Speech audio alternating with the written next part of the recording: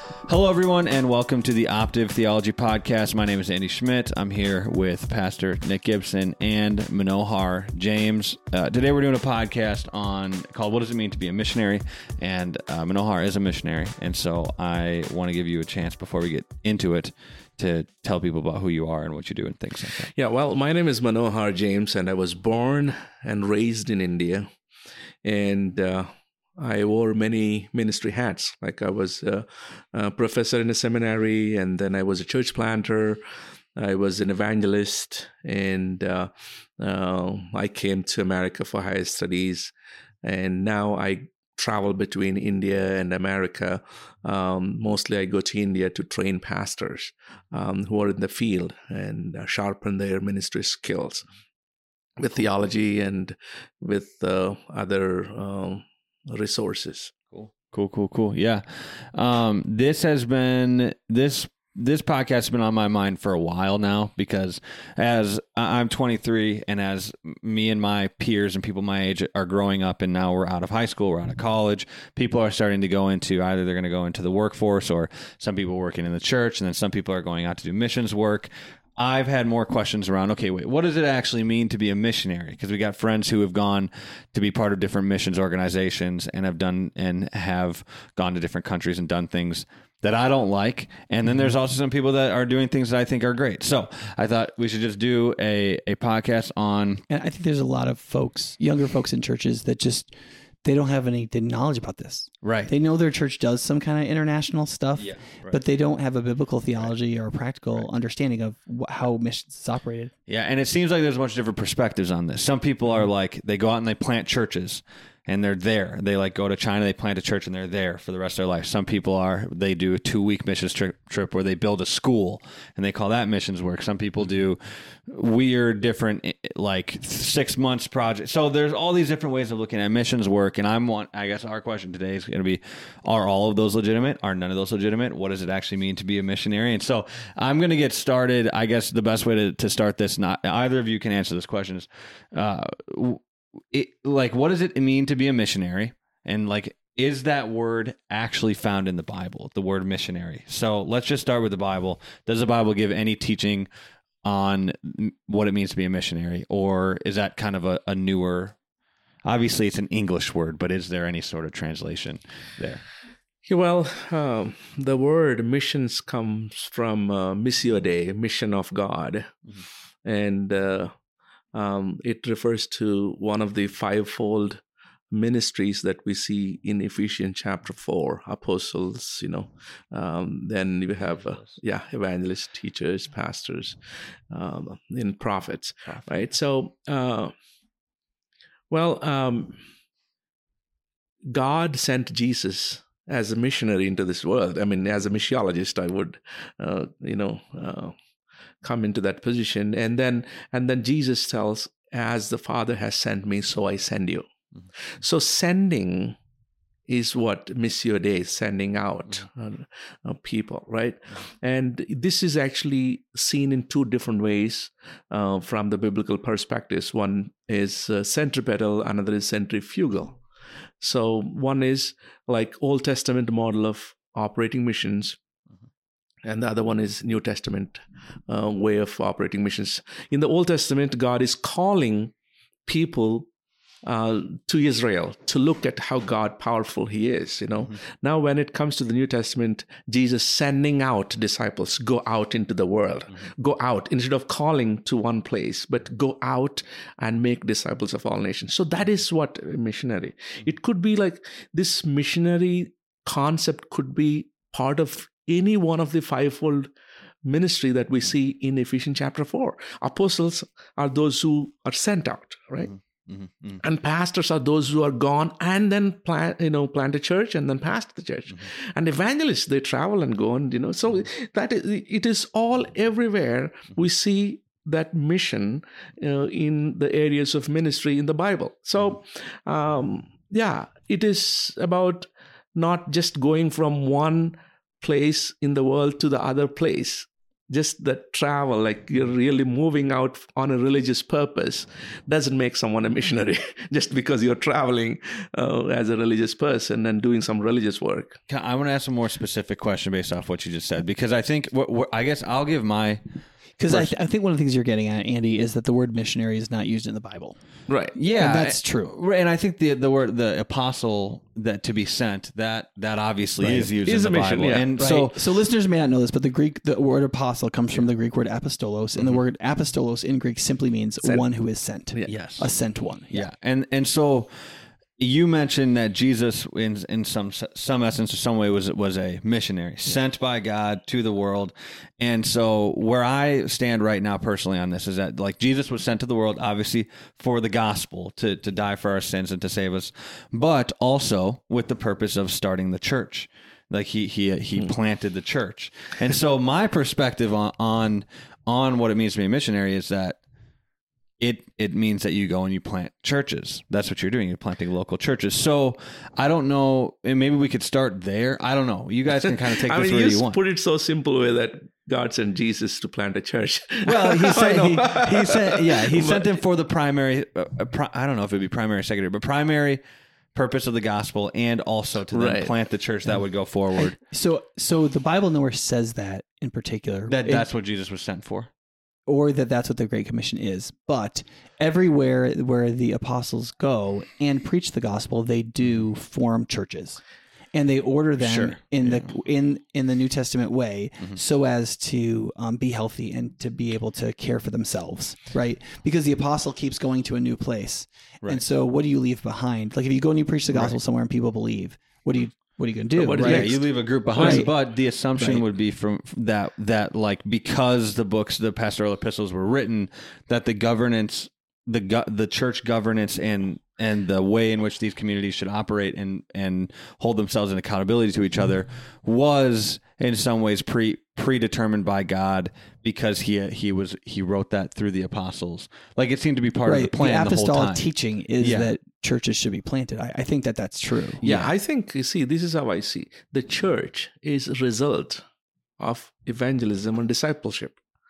So church is actually a result of it. Mm-hmm. So like you can't simply have evangelism and discipleship and no church. Mm-hmm. It's totally hard. It's almost like a home is the natural result of a marriage. Right. Like if two people get married and then they receive children and then you have babies. Right. You got to do something for the babies to survive and for the family. So you make some kind of arrangement for your living, and what that's going to be is pretty straightforward. Yeah. Right. Because those kids have certain needs. Yeah. And I think that when Jesus says, go out and make disciples to the apostles, and then when he says in Acts 13, set apart Barnabas and Saul for the work I've called them to, which is to travel and preach, apparently, right? Yeah. But they go to these places, and when they travel and preach and people believe, they draw crowds. Well, and then now what, right? Because these people are going to keep moving. The sent ones have to keep being sent. Yeah. So what do they leave behind? What they determine is they leave behind a way of gathering the people of Christ together. Yeah. And by the time you get to the pastoral epistles,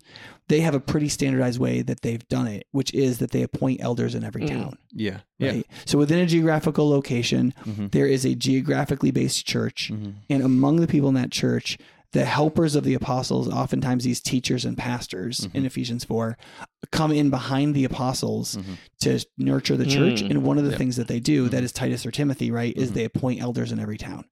And so that's why in Titus and Timothy, you get the qualifications for an elder, because that's often what Titus and Timothy and people like them were doing, is they were, so Paul would come through, he would preach the gospel, he'd gather people together, he might teach for a while, and then he moves on. And so then Timothy, Silas, Titus comes behind him and says, okay, guys, let's get together. Yeah. Now we're going to form this thing called the church, because you already are the church. So here's how we do it. Yeah. So I think that the result of gospel missions is going to naturally be churches. Yeah. Yeah. But I think the question you're asking is, should churches like ours be sending out missionaries whose main purpose isn't to plant churches? Right. Right. It's to do something, some other quote, good in Jesus' name. Yeah. And so I'll give an example, not an example, but like kind of connect this to like, okay, right, like you're saying, what does this have to do with right now and what missions work is today? Like I know plenty of my friends and people that I knew in the college years, are now going and becoming part of missions organizations that go to different countries, and they don't plant any churches. They're going there and they're like preaching the gospel, and oftentimes I think in a watered down way, and kind of developing these interesting communities, but none of them are being governed, or there's no pastors, or there's no elders. And they're kind of just going with this message and then giving the people the gospel and then leaving and going to a different town. They're not setting anything up for people to grow in discipleship, like you were saying. Some of these organizations are intentionally not doing that, right? It's not just that it's like, well, we just haven't gotten that far yet.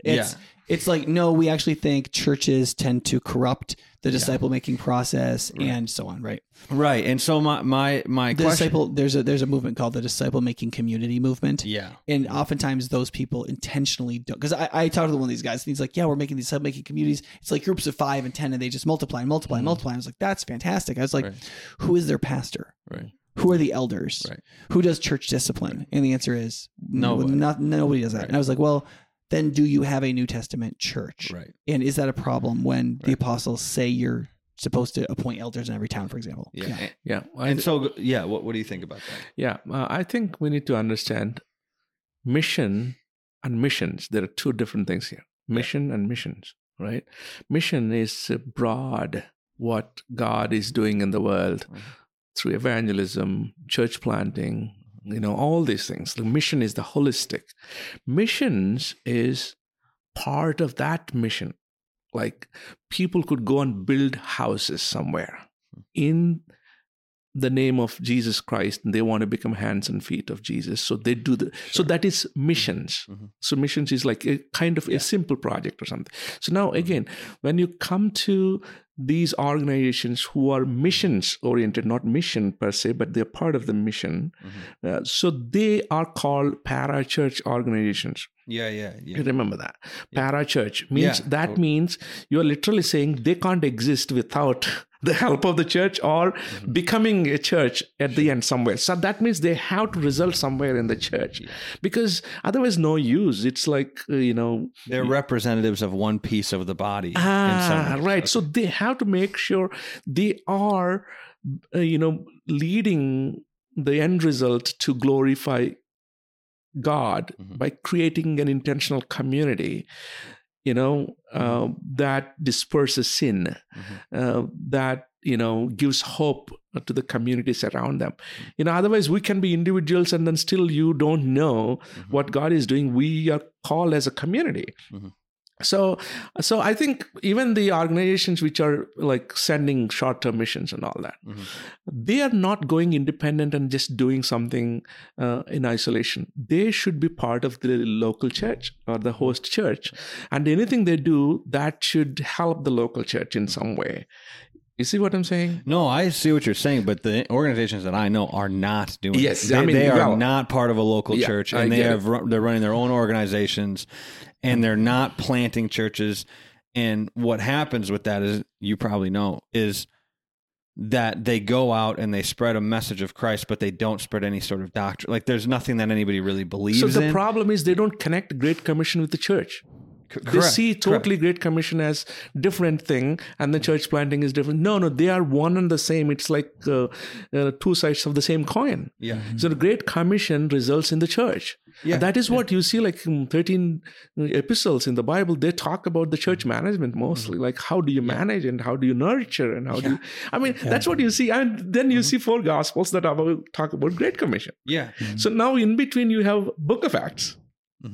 Right, in between the Great Commission and then the management of the church, and you have Book of Acts, how God is using the skills of both, whether it is from the church, whether it is from these people, like miracles and preaching, and then here discipline and, following the word of God and praying for one another. I mean, all these things in the Book of Acts you see. So it is all together is the holistic mission of God, where you can't separate one thing from the other. I mean, Nick can add it in a better way. There's a number of things here. So one is I always want to steel man the argument rather than straw man the argument and say, okay, because there's a lot of missions actions that I think are poor quality or poorly conceived.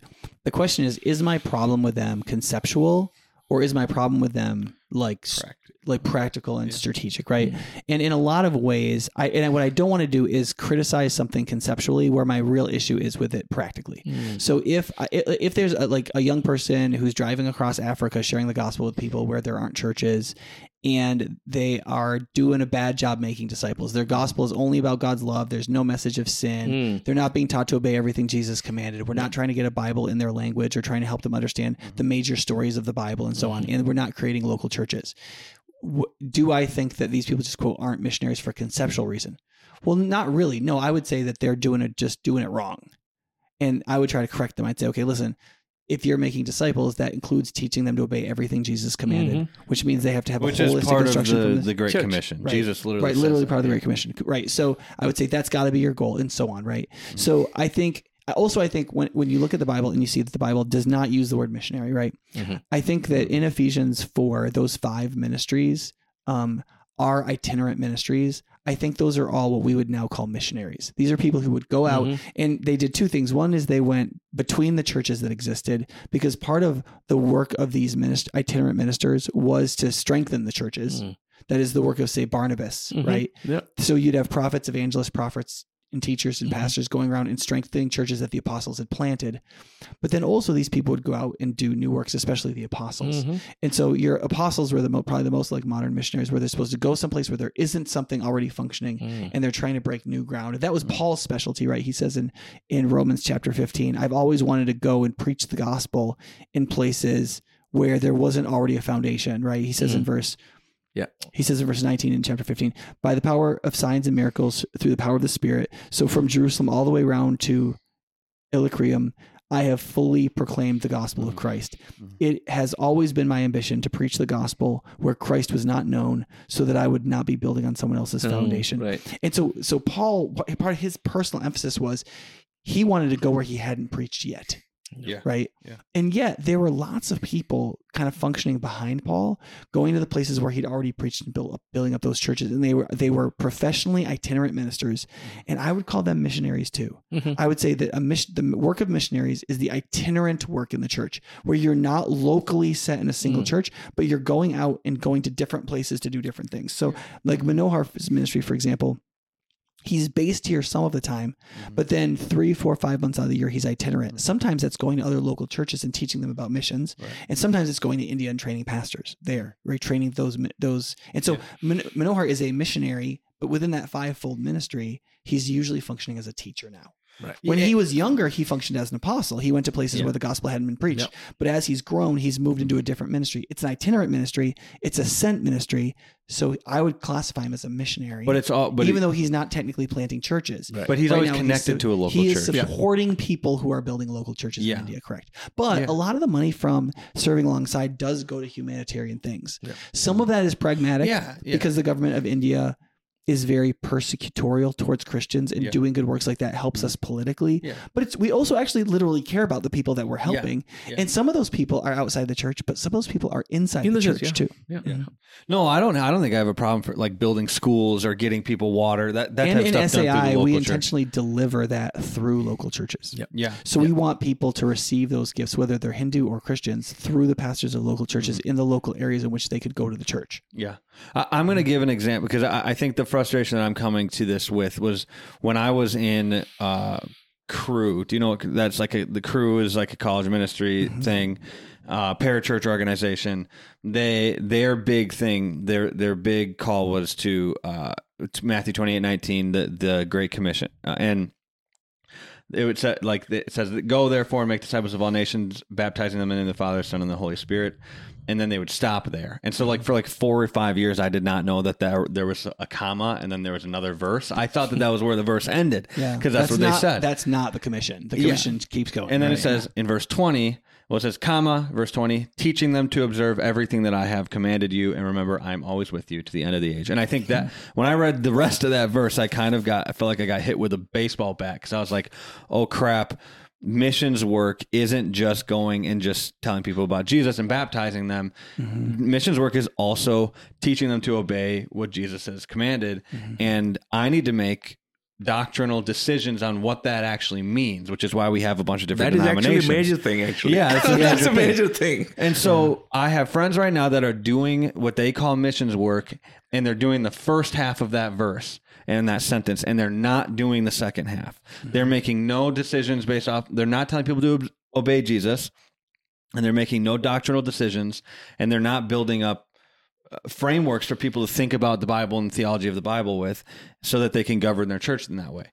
And that's where my problem with a lot of these organizations lie. And I could name them if we want later, or I could do it now, but it doesn't matter. Like the point is that there's a lot of young people that are getting bought into this type of mission, what they call missions work, but it's not what you're saying is that's not the whole missions work. That's not what God is calling us to.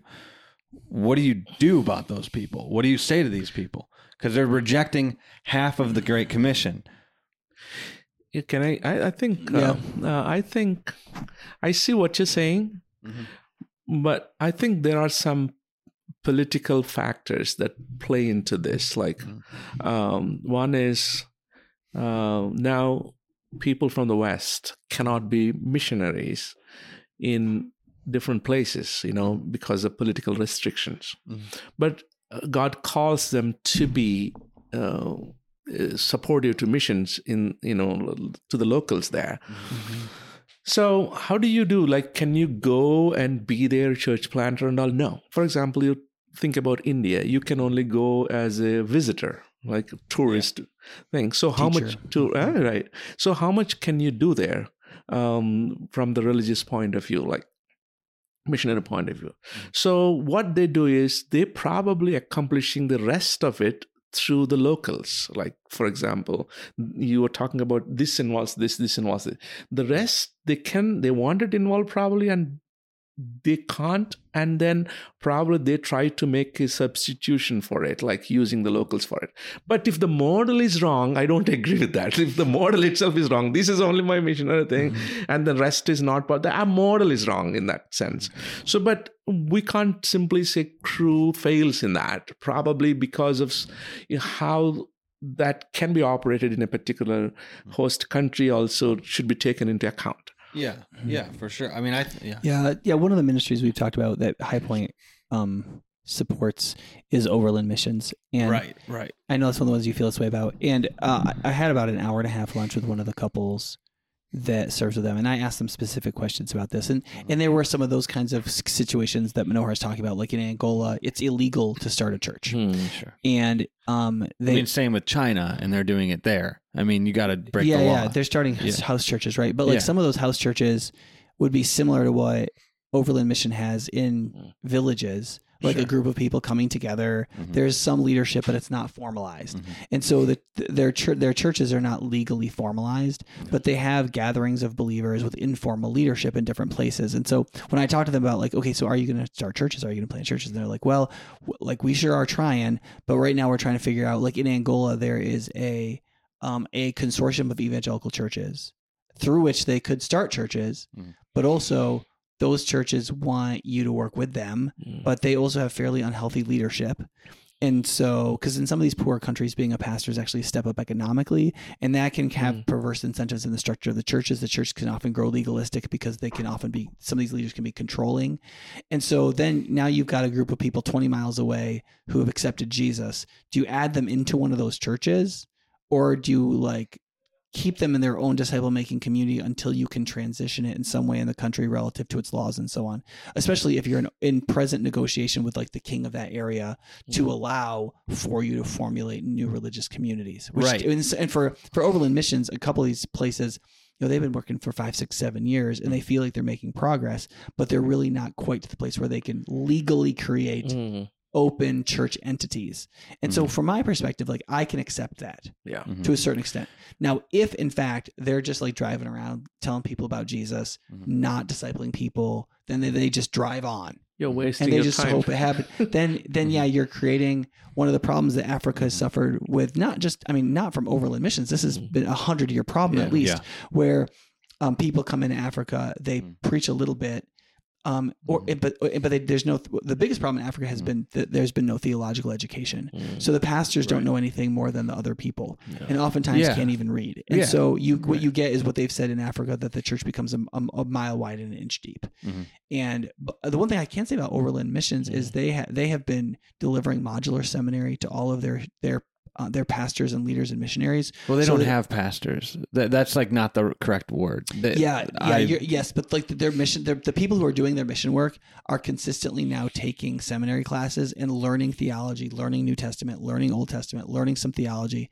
And so my hope is like as they mature, they're going to find a way to, in the context of places like Angola or Morocco, to do the best they can in forming local churches. But in some of these places, they've only got like maybe 2 people who are converted, I think, and they haven't formed a church yet. I mean, look, I think that they're like, I know couples who are at Overland, and they're not learning doctrine. Like, they're not learning to take stances on things that are incredibly important to to people's faith theologically. Like, what do you think about, like, I think that, don't you think that's partly because Overland is a fairly charismatic organization, and it's also not a local church. They focus a lot on power encounters and spirituality and favor among leaders and stuff like that. And I think that where you have a highly charismatic ministry like that doctrine and that kind of spiritual formation often takes a back seat. That's why I'm actually encouraged that the organization is trying to provide seminary level education to their missionaries. If the seminary level education is teaching them to take stances on things, because that's what you're supposed to do. You're supposed to, like, but the other thing that I don't think you didn't mention, that by taking stances, you mean something like teaching them to obey everything Jesus commanded. For example, if you're going to go plant a church, or if you're going to go help people plant churches, and you're in, let's say, I think what often naturally happens is that the default human condition is to do the thing that's not right, like that we're to generally to sin. We're by default, and so if you go partner with a church or you go plant a church, but you have no doctrine of gender roles, and then you have a bunch of women running the elder board, is that a legitimate church? In my opinion, no, it's not, because that's not what the Bible says you should have for elders. And I think you actually went to the other side of the missionary thing. But again, coming back to the question, you remember there are people who are called to sow the seeds. There are people who are called to water, some people to prune. There is a process. So every one of us are called to serve in that.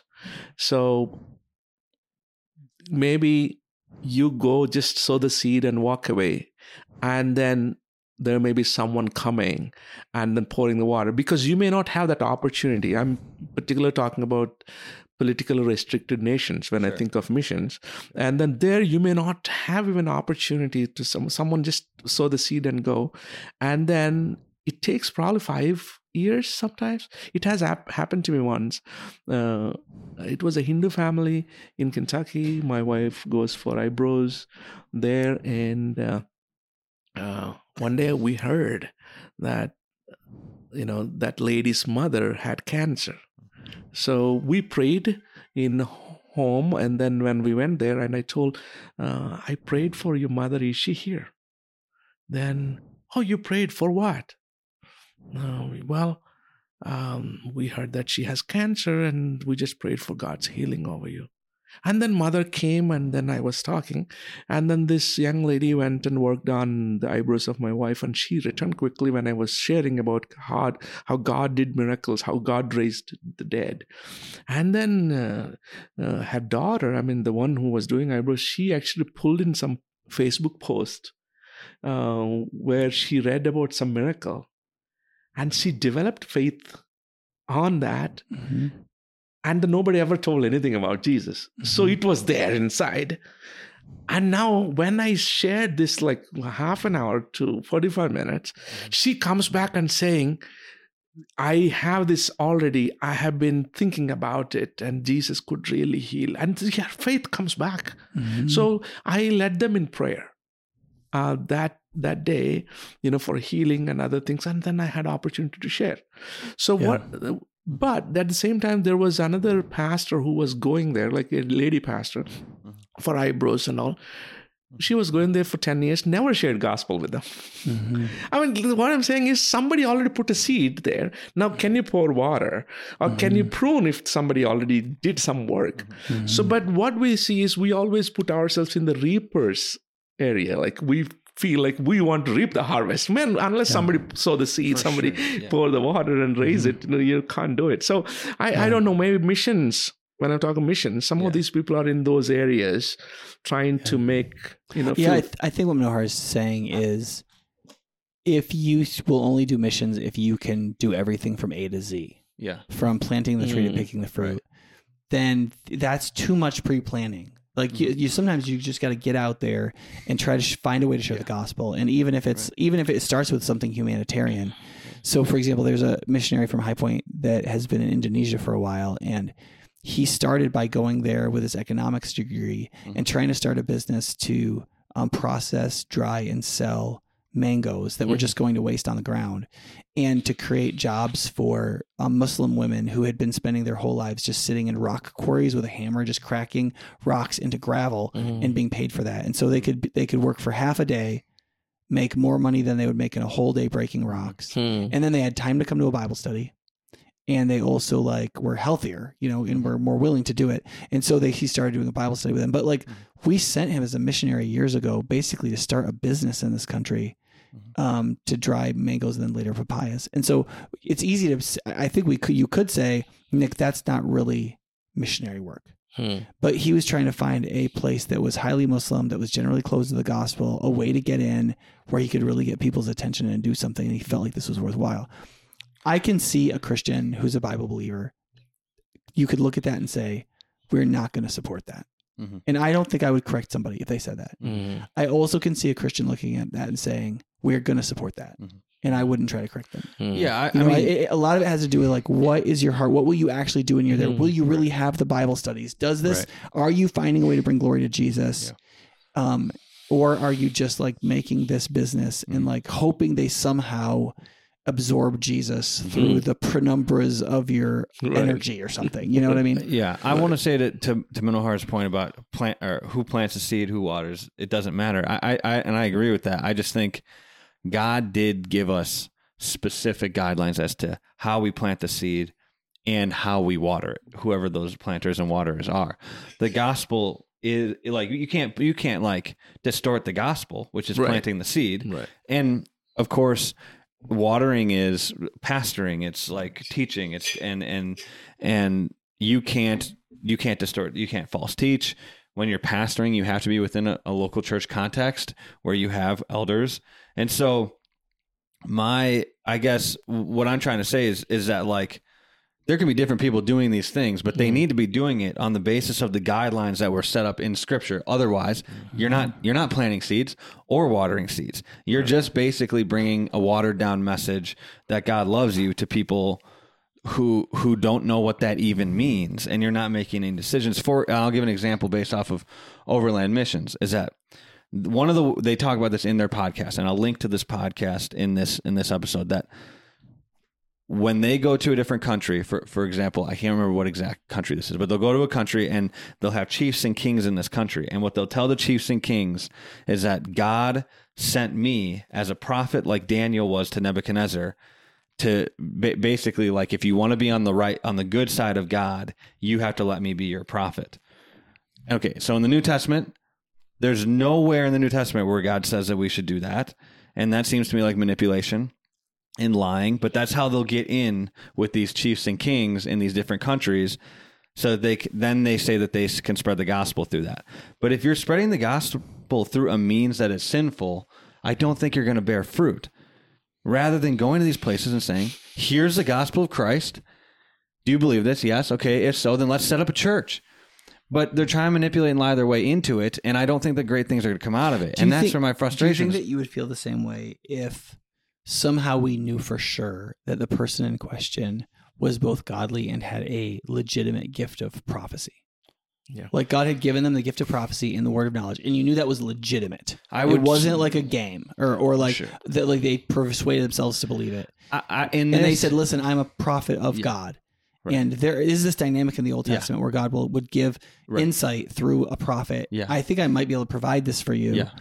Are you open to that? I would be way more open to that. The problem is that this is their teaching. This is how they're telling everybody who's going to this country or these places to do this. So it's like, okay, the chances that everybody going there is all a legitimate prophet of God isn't true. And also, they're not relating it to the Old Testament. They're saying we're continually doing this. But don't you think that this is an objection to a certain kind of charismatic theology, that everybody has the gift of word of knowledge and everybody has the gift of prophecy, and that's presumptive and not what 1 Corinthians 12 teaches, as opposed to the idea that if a legitimate charismatic gift of the Spirit is present, it can be used for the aid of unbelievers as a way of bringing glory to God and leading them to faith. Because I would say that I do think if somebody had a prophetic gift and God opened that door, using that prophetic gift in that way would be a positive thing, and they could do it. I think the question is, because I think the thing because I listened to that podcast as well, and my issue with it was they're using a fairly low view of modern prophecy as though it was the same as a more higher view of prophecy in the Old Testament, where the person is receiving like specific words to speak from God that come to them like ecstatically, and they know that the message is from God. And that doesn't jive with me for the way they interpret the New Testament. Whereas you have kind of an impression, your mind creates or receives something like an image of something, and then you kind of share that and you sort of see what happens. I don't think if that's a right interpretation of New Testament prophecy, I don't think that's the same thing Daniel was doing. Right. And also, that they did say in the podcast that they won't give negative prophecy. So like if they feel like you're sinning and they feel like God's saying, oh, hey, Manohar's sinning, and I have a prophetic voice to say, hey, you got to stop sinning, they won't do that because it's too negative. Yeah. Well, I'm understanding, like, are we not, I don't know. I hope we are not accusing or, anything, passing accusations on, Overland Missions, because this may be a little thing of what broader things they're doing. But at the same time, some of these words they use, I'm sent as a prophet. Probably they're using not in the so ontological way, like what we like objectively think of that. Probably they're using those words based on how the other people perceive prophecy. Like that is how they may be seeing things, anything effective. If you don't say anything like, I have come from this high authority, and they wouldn't listen to you. So probably they might be using in that sense. Like, for example, Robert D. Noble, who went to India in 1500s or so, he actually said, I am a Brahmin from Rome. He's a white man, Italian. He's white skin and all that, because Brahmins are the highest caste in India, and they have the monopoly on everything. Sure, including wisdom and truth spiritually. So if you wanted to make some kind of impact in India, you had to say like, I'm a medicine man, or like you had to say I'm whatever you're. I'm a doctor, kind of. Whatever the people you listen to are, I'm that kind of person. Right. And so he said, I'm a Brahmin, and. Yeah, so it is. And they were like, okay. Then they began to listen to him. Oh, you're part of us. So yeah, so he actually converted, I don't know, several hundreds of Brahmins to Jesus. Otherwise, would have not been possible. Okay, so now how do we use that? Is it a lie? There are people who can say, oh, he lied. Yeah. Is it ethically correct? And then what about Acts chapter 17, where Paul tells, I have come to reveal the same God to you. But he's not really same God, but that is how they can grasp in a way. Is that in Athens? Yeah, Athens. Athens, they say inscription to the unknown God. And I have come to reveal that unknown. I mean, somewhere you can criticize it in one way, like, no, it's not ontologically correct. And at the same time, you say, yeah, right. Otherwise, how would they understand? You want to communicate to an ant, you go and talk to ant in an ant's language, and which is effective. I'm just kind of assuming that's what Overland Mission is doing. I'm not sure. I do think, though, like before when I read from Romans chapter 15, Paul talks about how he entered into these ministries in the power of the Holy Spirit and with miracles. And that he believed that that was fundamental to the gospel reaching out and striking out in new places where there was no longer, there wasn't a foundation already laid down on. So a ministry like Overland, if they're saying, look, we're in whatever way possible seeking to pursue the reality of miracles or power, God's power going forward in the power of the Holy Spirit. I mean, I would say that's a very New Testament thing. Yeah. And so I think the question, this gets back to the question, is the objection conceptual or is the conception concern, practical concern? And for me, as I look at that, or I listen to that particular podcast from the Overland leaders, I felt concern. Like I felt some practical concern because I was like, is this the right way to teach word of knowledge? Is that what we're like? Like saying like, it could be wrong. Sometimes we are wrong. And, but what I do appreciate is the desire to walk in the power of the Spirit, like looking for people of peace, people that God's already working on, seeking to use prophetic gifts where they exist, seeking to pray for people, for God to do something miraculous so as to show his power as a sign to a group of people in Central Africa and so on. I think that's really good. There's tons of missionaries we send out that don't do that. So, so in any missions organization, there are going to be things where we're going to be like, well, we need to clean this up, you know, and maybe there's a low view of sin. Like a lot of charismatics right now of all stripes just seem to have a pretty low view of sin. I think that's too bad. Or a high view of self. I mean, one of like that they've overcome, or maybe an undifferentiated view of the love of God. Like the love of God just means whatever you think love is all the time. And I think that could be the case. I also, however, think that, man, if they sat around and criticized us, they might be like, you know, Nick is just always talking about what's wrong with everything, but he, you know, like going out, finding new people, breaking new ground, talking to people he hasn't talked to before. Like that kind of stuff that's fundamental to missionary work, he doesn't even do. Well, but Jesus says to go make disciples and to go and make disciples. And like that criticism would be very fair of me. And so I want to be open to good criticism and offer it where I think I know enough about what's going on to offer it. And wouldn't you say that the conceptual and the practical are kind of like a Venn diagram where there's an overlapping in which, like, when you have a concept, or I don't know, if you, like the economic concept of capitalism only is valid when put into play in the practical lives of individuals. And so like theologically that's similar. I think like missions work is in planting churches and going out and being sent out, I feel like is the combination of the conceptual work of theology and our understanding of theology and the practical work of theology and our like how we live that out in real life. Because you're making decisions. You're making, okay, how are we going to run this church? How are we going to preach the gospel? Personally, Andy, I'm way more concerned about the missionaries that are going out that seem to be only doing very specific and narrow humanitarian actions that can be done without mentioning Jesus at all. Like Overland Missions, like, are they a little too charismatic, or are they not? Are they building local churches at the rate we'd like? Are they? I don't know. I really don't know the answer to that. But it seems like they're going out and making Jesus the issue among people, and I like that, and I like the seeking the power of the Holy Spirit, and I like the initiating with new people. There's a lot of missionaries that once they're on the field for a couple of years, they're not even really initiating with new people anymore. And so so Overland Missions, to the extent to which some things might be messy, is the kind of mess I can live with for now. And I want to encourage them maybe towards certain things, but I also don't want to be like, hey, listen, if you're willing to go out there and do that, that's really good. What I struggle with is like the ministry that like creates after school programs for girls in Laos and tells them about self-esteem that's supported by like the United Methodist Church. And Jesus is literally never talked about. And that's, quote, missions. And that's where I'm like, I don't know. That is a humanitarian action. And maybe it can come through an NGO. But like, let's not pretend that is Christian missions. It's not the mission of the church. I do want to make one distinction based on what Manohar said earlier for people relative to missions. Manohar quoted the Latin phrase, the Missio Dei, which is the mission of God. And that phrase is used in missions, but it's also the most general statement. So the mission of God is literally everything God wants to do and everything God is doing. He has not given all of the things he is doing to the church to do.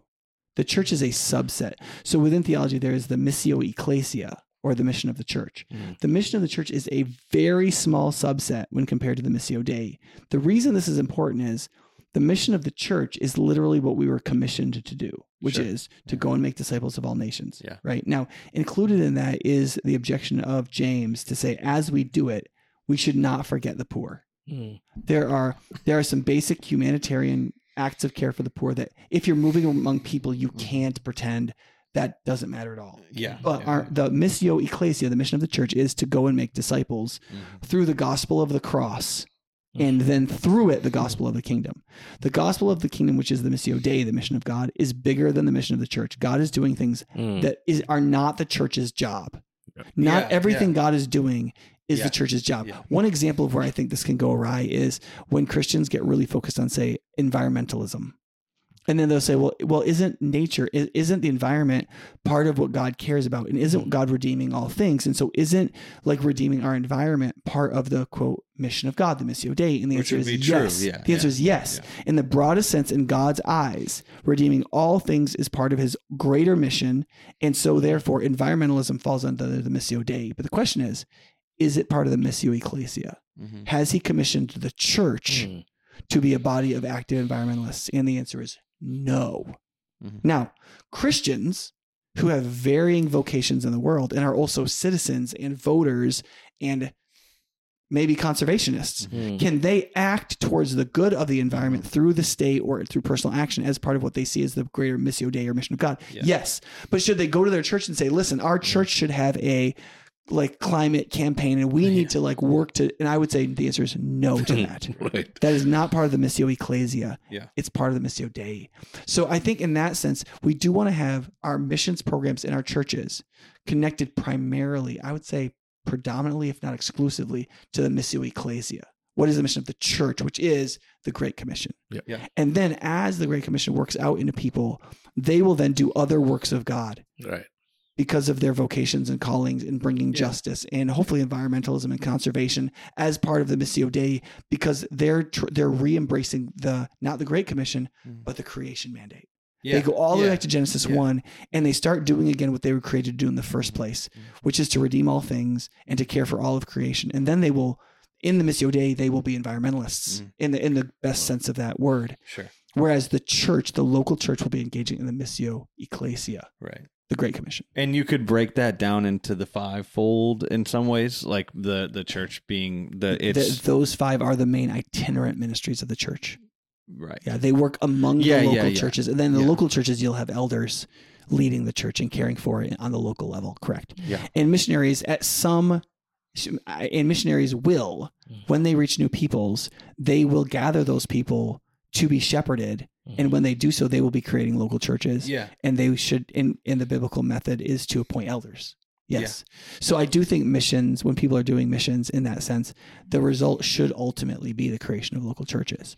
Yeah. But it may not be their immediate action in every case. And I would agree with Manohar in that case. Yeah. Sometimes people will be evangelists or apostles or prophets, and they will do that preliminary work. Yep. And then the teachers and pastors will come behind them and try to help formulate and organize those groups into lasting institutions. Yeah. I think he put it in a better way than I did.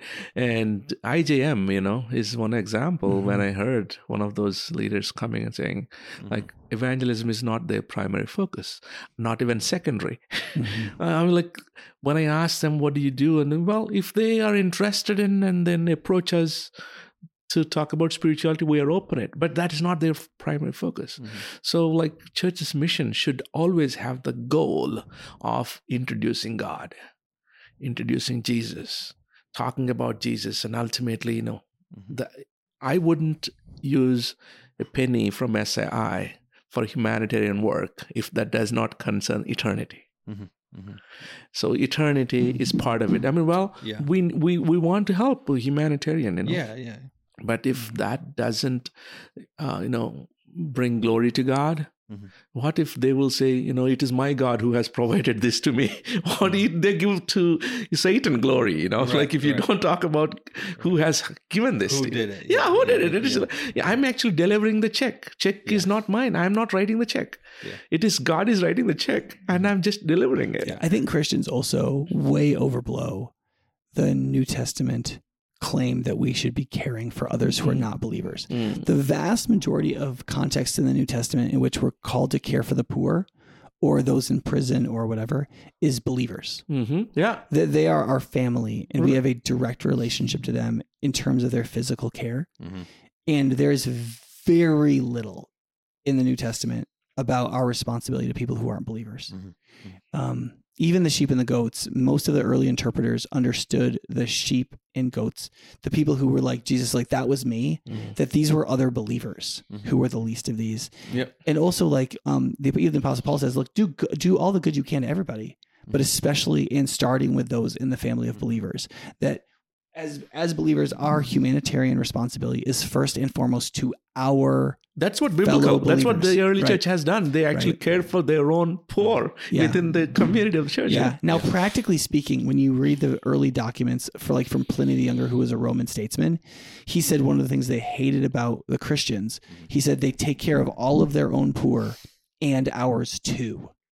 So from the very beginning, once the Christians took care of everybody who was a believer, they also took care of other poor people who weren't believers. And that's always been the case. So I'm not saying that Christians should not take care of the poor generally and care about the poor generally, but the biblical commands are for us to take care of our brothers and sisters in Christ who are poor first. That's one of the reasons why when Christians like us send money to Christians in India, and we don't take care of non-Christians in our own city, people are like, well, there's poor people here. It's like, well, but in God's name, actually, these Christians in India are my closer brothers and sisters and my more immediate moral responsibility than even the poor in my city who are not Christians. Because part of the issue is that people want to believe that the poor or people who don't believe or whatever, that they automatically deserve every grace of God. And the message God is trying to say is, no, that's not true. If you call to me, if you turn to me, if you walk with me, then I put my garment over you. I will cover you, care for you, and help you. But as you reject me and are violent against me, and you reject everything about me, and then you turn and demand that I take care of you, either in your poverty or in your need, that is not my responsibility, and I usually will not do it. And I think that is a hard truth for some people to accept, but people who do not belong to God are not entitled to the wealth of God to help them. And I know that that's hard for people to accept, but no family is supposed to take care of you that you don't belong to. When you become part of the family of God, the family of God is responsible for you. But if you are not part of the family of God, then the family of God is not responsible for you. Even though we might take care of our neighbors, our responsibility to our neighbors is not as strong as our responsibility to our family, which comes profoundly first. Yeah.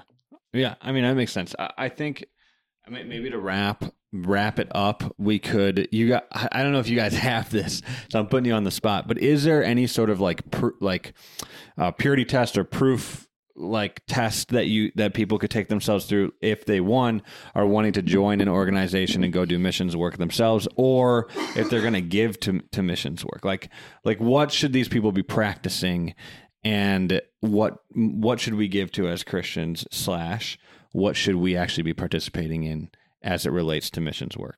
Yeah, I think Nick could add on most of that, but a few things that I could point out to is probably they should look at the organizations, how doctrinally they are, like whether they are mission-minded in a sense, not just, humanitarian, but are they concerned with eternity? Like, they are gospel-oriented. They are like Great Commission-oriented.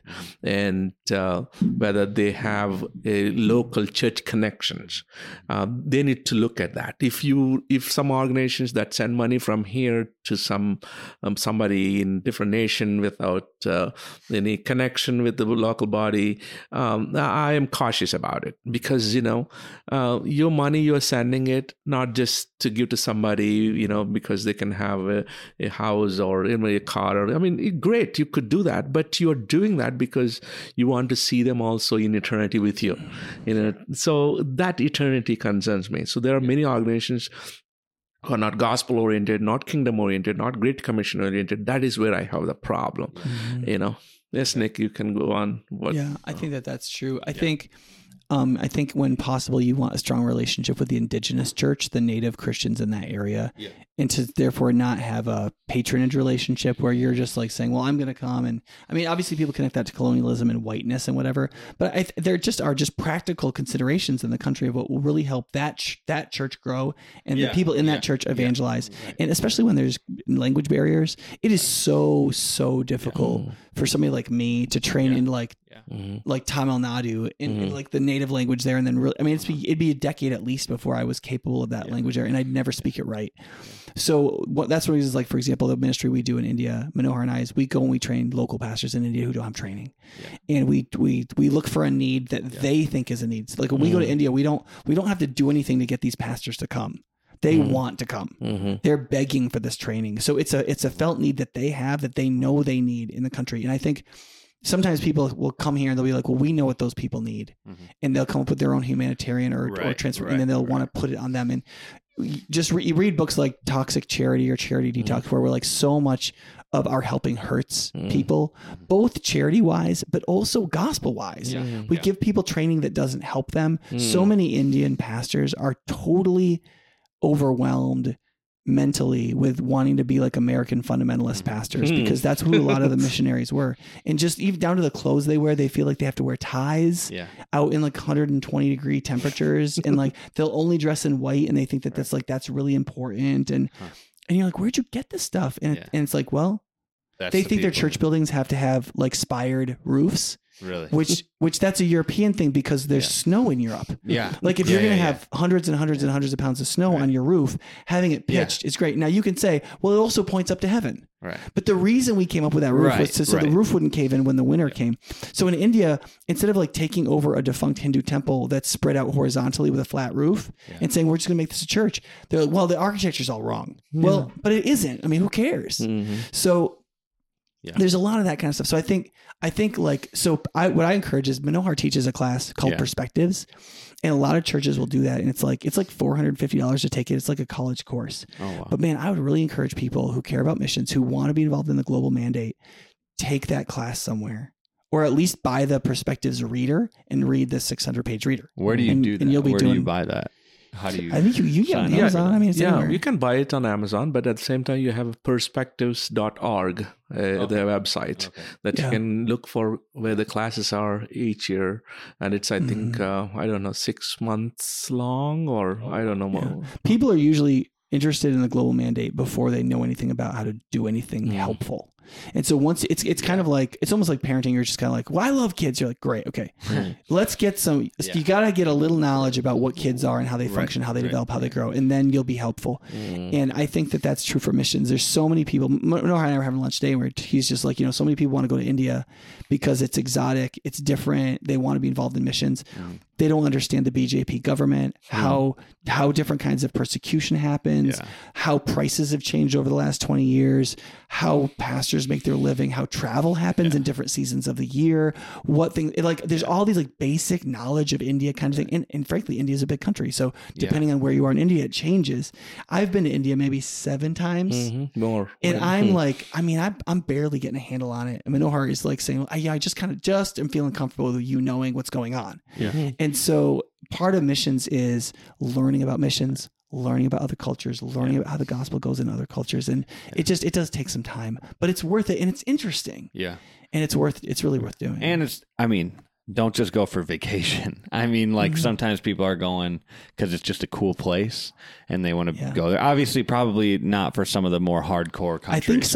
I think sometimes a missions quote vacation that's like a vision trip where you're not going to do a lot of ministry when you're there. Things out and stuff. Yeah, but basically people are showing you the country. You're learning about it. You might not do quote missions work, but you're like learning what you need to know to go back to your church and support a mission like this. And I think spending a couple $1,000, $3,000 on somebody getting that kind of experience is worth it. Totally. I mean, I would encourage like a 20-something who's like, well, I mean, I don't know if I can do ministry in India. I don't speak any languages, but if you can go on a trip and just learn and watch for a week, man, it'll change your life. And also, I think I would encourage people to talk to a real missionary already, who has been on the mission field for a while and experienced, not just get on to someone who is already curious about missions and discuss, but someone who is already experienced. Like last time I was highlighting about Carl and Barb Sherbeck's 40 years, like in the UAE. Yeah, in UAE. So like that kind of people, just go and talk to them, and then you get a real feel rather than reading bunch of resources on website, and then I decide this mission to be a good mission. And they have a ECFA certification, or this certification don't mean anything. You go and find out what God wants you to do. Find out if they are like mission oriented, God's kingdom oriented, and truly faithful to the gospel and Great Commission. Man, that is where money should go to, not just because of certificates.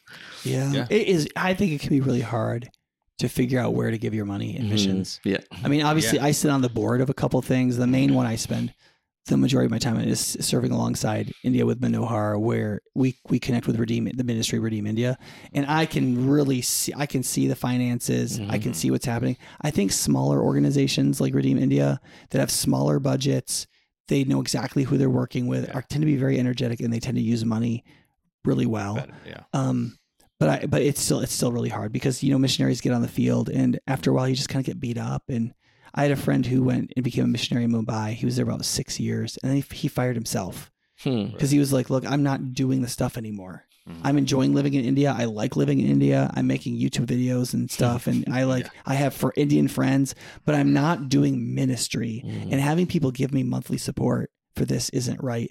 And he said he knew about 12 other Western missionaries in Mumbai personally. And he said, I would have fired all of them because they weren't doing it anymore. Yeah. And they were people who came with a lot of passion. Yeah. And they had convinced themselves it was still worth doing, but they weren't actually going out and doing anything. And that's human nature. It's hard to do sales when everybody says no, even in the power of God. So I think that's another thing that's really hard is like, I think churches need to let missionaries come home. Like if you're a missionary and like you've just had it, it's okay to just come home. It's fine. We'll reappropriate that money somewhere else, and you can get a job and you can start supporting missions financially, like all of us as a sender, and it's totally fine. And I don't think we should treat those people like they're failures or quitters. I think that and sometimes God uses that season. There are people in High Point Church that were missionaries for like say 5 years, and they came home and they felt like failures, but they're like the best missions team people you can possibly imagine because they understand missions.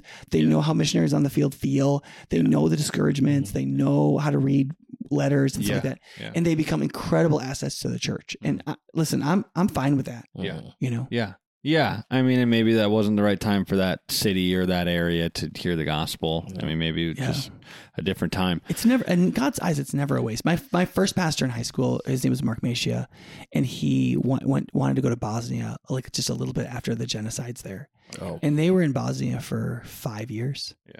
And he worked hard, and then he came home. He decided that he had run his course. He had done some good ministry, but it was time to come home. And so he did. And he's pastored ever since at a church in, I think, South Carolina or something. And he did. But being a missionary in Bosnia changed him as a pastor forever. And when he came home, he was a different, and I think a lot better pastor and father and international man. And so I just feel like those experiences aren't wasted. Even if they're not, even if you're not in the field for 40 years. No, that makes sense. And I think, I mean, we can wrap this up. I think all the things that you guys said are good. They're good purity tests and things like that. And I think just as I think about people in my generation, I hope that this is helpful for them because I think a lot of them are seeking out like ways that they can be helpful in the kingdom of God, and sometimes can get caught up in things that just aren't helpful. And like the desire is good, but you got to couple that with an actual action plan that could be useful and helpful to people. I guess so. I would summarize it in these 3 ways for our listeners. One is the Great Commission includes and teach them to obey everything I've commanded you. You have to believe in the whole of the Great Commission. And I think supporting missions that believe that is really important, right? The second is we have been given this commission and we can't do nothing. And so just criticizing groups of people who are doing stuff is not good enough, right? We need to sacrificially give. We need to find people we can give to. And even if what they're doing is chaotic and immature in certain ways, but they're getting out there and doing it, my gut is I stick with them for a while and see how they mature. And so I want to see what happens. And then I think third is that for a lot of us, investing in theological education and like empowering local churches and indigenous churches has to be a big part of what we're doing, because we want the most effective missionaries are people from the local countries. And so I think making sure that that's a significant part of your missions program, I think is important. Yeah. Yeah. You have anything else you want to say before we wrap this up? Yeah. Well, if young people are looking to become missionaries, and I think they need to test their calling, see whether they are emotionally moved because they heard a bunch of stories, or really God is calling them. If God really calls them, He makes a way for them, and He shows right organizations to join, and they will end up in right resources, all of that. So, I encourage them to pray, meet with godly people, and then seek some godly advice even before jumping onto missionary venture and all that. So, okay, sorry, you guys, this reminds me of something that as a hobby horse of mine that this brings up is, if you think you want to be a missionary and everybody's like, oh yeah, don't trust that. You should be able to find a ministry that will test your calling, that doesn't just blow hot air up your butt and be like, oh, that's so great that you want to go to the mission field. Like, you need training. You need to go through psychological evaluation. You probably need to go to a counselor to deal with some of your crap before you go out onto the mission field, so that you're not emotionally abusing people because of all of your passion for Jesus. Like, you probably need to like get like a base of theological education, not a seminary degree, but like more than you got like in a crew, or like crew can only give you so much in 4 years. And they do a pretty good job trying to disciple people, but like there's probably a 6 months worth of study that you really need to do before you go. More intensive study. Yeah. And sometimes you're better off under a pastor who doubts whether or not you're called to the mission field than the person who's like, oh, absolutely, if you're passionate about it. I have said I say no to more people than I say yes to. And I want to send people to the mission field, but when I see somebody who I know is going to implode, I don't just go, oh, fantastic. And virtually every single person I've said no to has either come back and thanked me, or they've imploded on the mission field. And the people that we send seem to do well. And so I just think it's really important. If you're a young person, you're excited about missions, don't just listen to the people who are patting you on the back. They are not going to the mission field. It's not their kids that are going to grow up in that situation. It's not their wife or husband that's going to have to deal with your shortcomings in a foreign situation. And you need to talk to somebody who's going to talk like brass tacks about the real world, but who also has real faith about you going. And don't just read the romanticized mission stories. Read about missionaries of the past, people who have risked their lives to bring the gospel to places, and I think that should be on the forefront of somebody's mind. If I'm going to go become a missionary, I could potentially die, and that's what this is all about. There were people who actually told me, like, I really want to go, like, years together. Then I sat with them and I told that, probably you could be killed, then, after a while they called me and said, Manohar, I don't think God is calling me to go to India. I was 4 years, they wanted to go to India. And then when they hear that their life is at risk, and then they immediately said, no. I think some emotions, Like, I mean, we've had people in our network in India. We had a guy who was sleeping on his front porch, and Hindu extremists came and set him on fire. Really? Yeah. I mean, that stuff really happens. I mean, I haven't been there yet where I felt like I was in danger, but they also don't put my name or my picture on anything anymore. But when, like 10, 15 years ago, when I first went, they would put my name on stuff, put big picture of White Nick on the sign with Manohar about who's speaking. No, it can't put it. But they don't do that anymore. Sometimes my name will be on something, but never my picture. Yeah. And in India, because it's dangerous. Because somebody will be like, screw this guy, white guy coming. Right. And it's not even just me. It's like they might hurt the pastors that come to the event I'm speaking at too. Yeah. And so, but that's a real thing. And yet the gospel moves forward. It goes on. People find their backbone and they do it. But so it's so I don't look at a young person who's like, I'm ready to die for Jesus, and be like, no, you're not.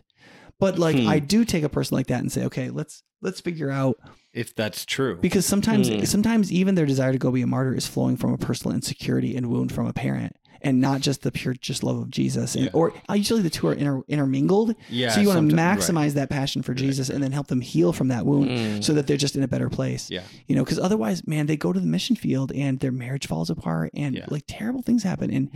And we don't like to talk about that in front of the whole church and be like, well, you know, another missionary couple imploded. But being a missionary is very hard. Yeah. It's hard to live cross-culturally in a place that's not your home. Right. And thrive. On the other side, I actually came across someone who said, I want to go to Japan as a missionary. And then why? And he wants to be martyred there. I'm like, you are actually you are fantasizing yourself like, getting martyred for Jesus would be kind of heaven opening up to receive you with the heavy garlands.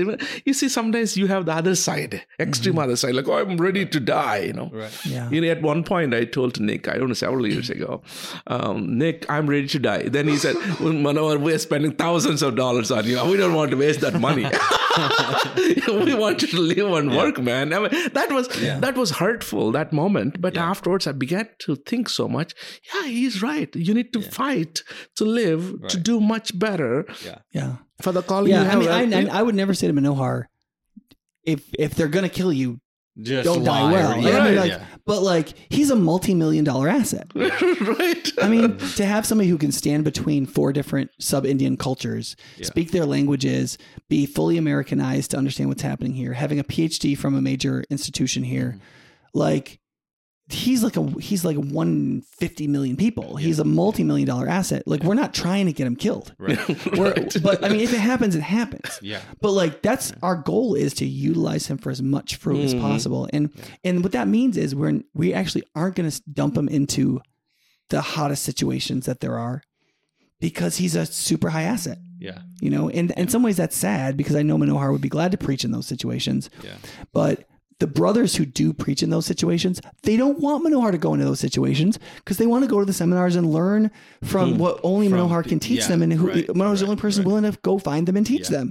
And so they're like, sir, don't come here. We need you safe so we can learn from you, so that we can go preach the gospel in these places. And so it seems like all the apostles who were killed in spreading the gospel, it doesn't seem like they were, at least from what I could tell, maybe I'm wrong about this, that they were happy that they're getting killed. I'm sure that they were like, dang it, I could have done even more. Or I could have done even more. Why? It just happened. Why did I get way. killed? Yeah. But then on the contrary, they were not willing to apostatize or give up the faith. And so they're like, if I'm going to die faithful. So if you're wanting to die, and missionary work, counseling. And missionary, it's counseling. Well, I mean, I think it's okay to desire martyrdom. I think it's okay to desire martyrdom, but it's not okay to seek it. Seek it out, right? Yeah, it's a fantasizing. They're actually having kind of a crown of appreciation in their head from God. Right. I mean, they're fantasizing, I'm going to be hero of faith. I mean, no, you're actually just opposite.